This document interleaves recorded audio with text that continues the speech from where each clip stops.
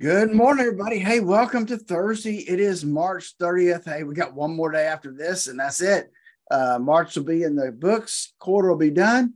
We'll be moving on to the second quarter. Hey, glad you're able to join us today. Hope that your week has gone well. Today, we're going to talk about what's happening in the marketplace. Yesterday, we ended up with an up day. We'll talk about that more when Dave joins us here in just a second. Before we do that, though, let's not forget that in the world we live, there are so many things that you and we just can't control, but you can control how much risk you have in your portfolio.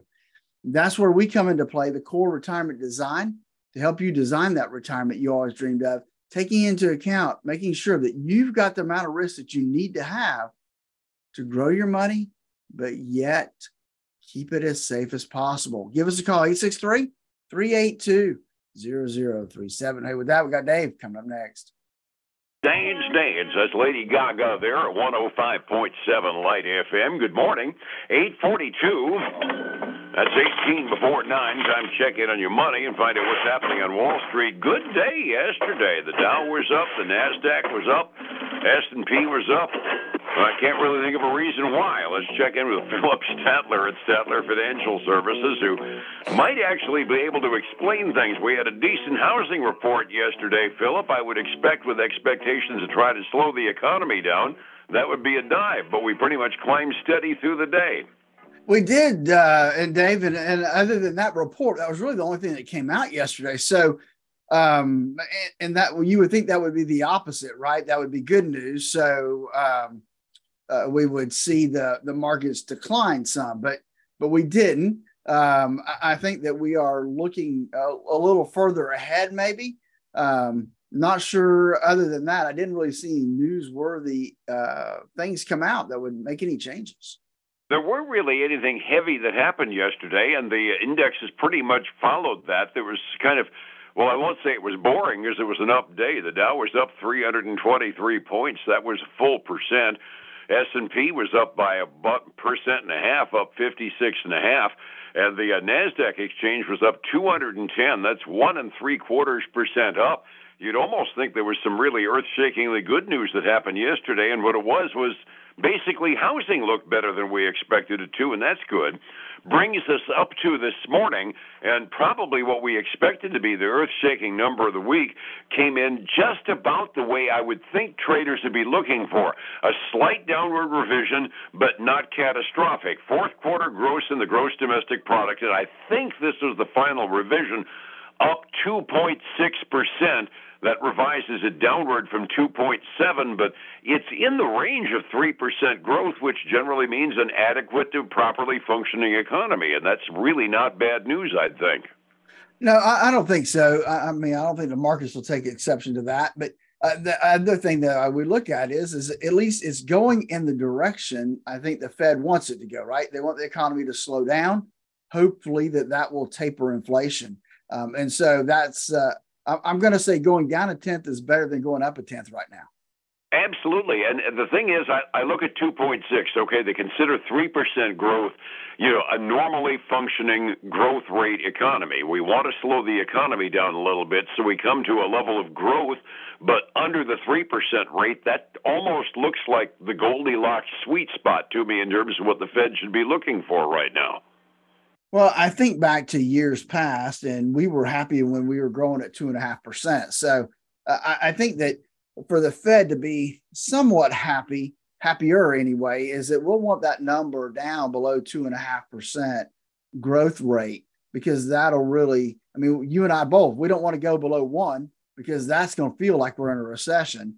I think that if we can stay in that 1.5 to 2.5% growth factor, that'll slow us down enough that inflation, maybe we can get it under control if these job numbers continue to come down some. Yeah, we get down into the 2.5% range, maybe as low as 2%. That would be kind of the definition of a soft landing, which is what I'm kind of saying right now is we're slowing down a little bit. 2.6 kind of strikes me as Goldilocks level. I did find something on one of my tip sheets talking about how the Fed has been estimating GDP growth this year as only down in like the 0.4% range, and that's decidedly not good news, because if you want to feel like a recession, get down to growth rates that slow, and it's not good news at all. No, it's not, and hopefully we won't get there. And by and large, maybe we can bypass this recession. But let's remember, Dave, that we are just at the 1-year anniversary of rate increases. And so we still have another really 3 quarters to get through of rate increases that are going to definitely affect our economy.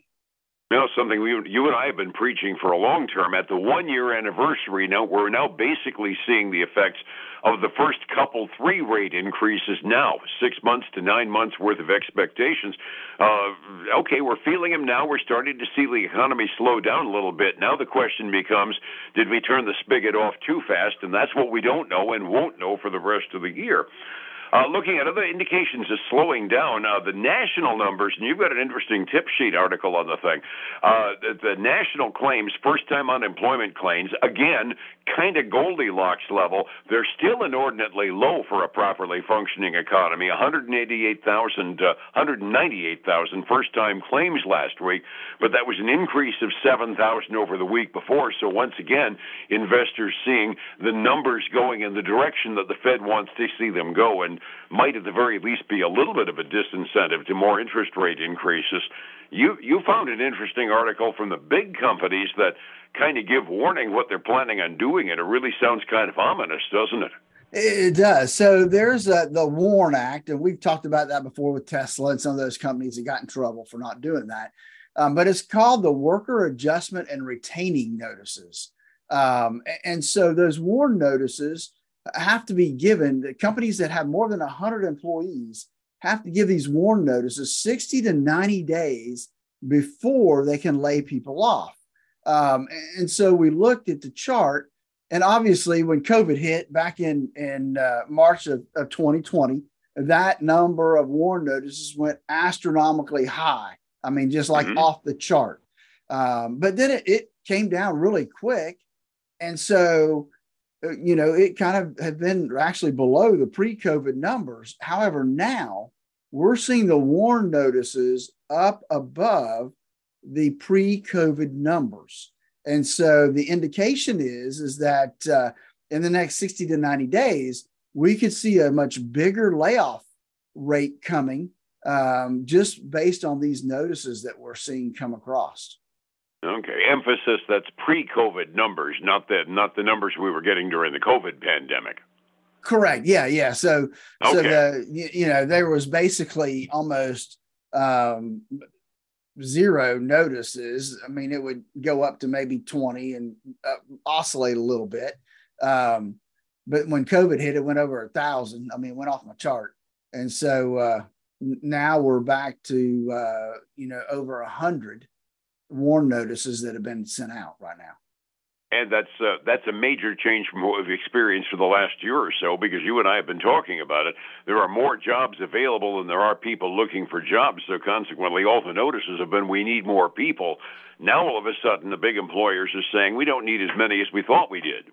Yeah, I mean, one of my charts here said the number right now is the highest we've seen since the mid-2019s. Okay. It does need to be brought up at this point that those first-time claims generally, in a normally functioning economy, you look at 2 to 250,000 first-time unemployment claims in a week, and good Lord, Phillip, I can't remember the last time I saw a 250,000 first-time unemployment claim number. No, it's been a long time. Yeah, really, it truly has been. So, I mean, the employment market is still relatively hot. There are still a lot more jobs open than there are people. Slowdown in people losing their jobs is never good news, but taken on a macro basis, a little cutback probably is what the economy needs, even though we really hate to see it happen to anybody that we know. It's completely at the end of earnings season. I think it's been 3 days since you've had any reports of any size, but we actually have one publicly traded company put out a quarterly report, and it's kind of a bellwether stock, Restoration Hardware, huh?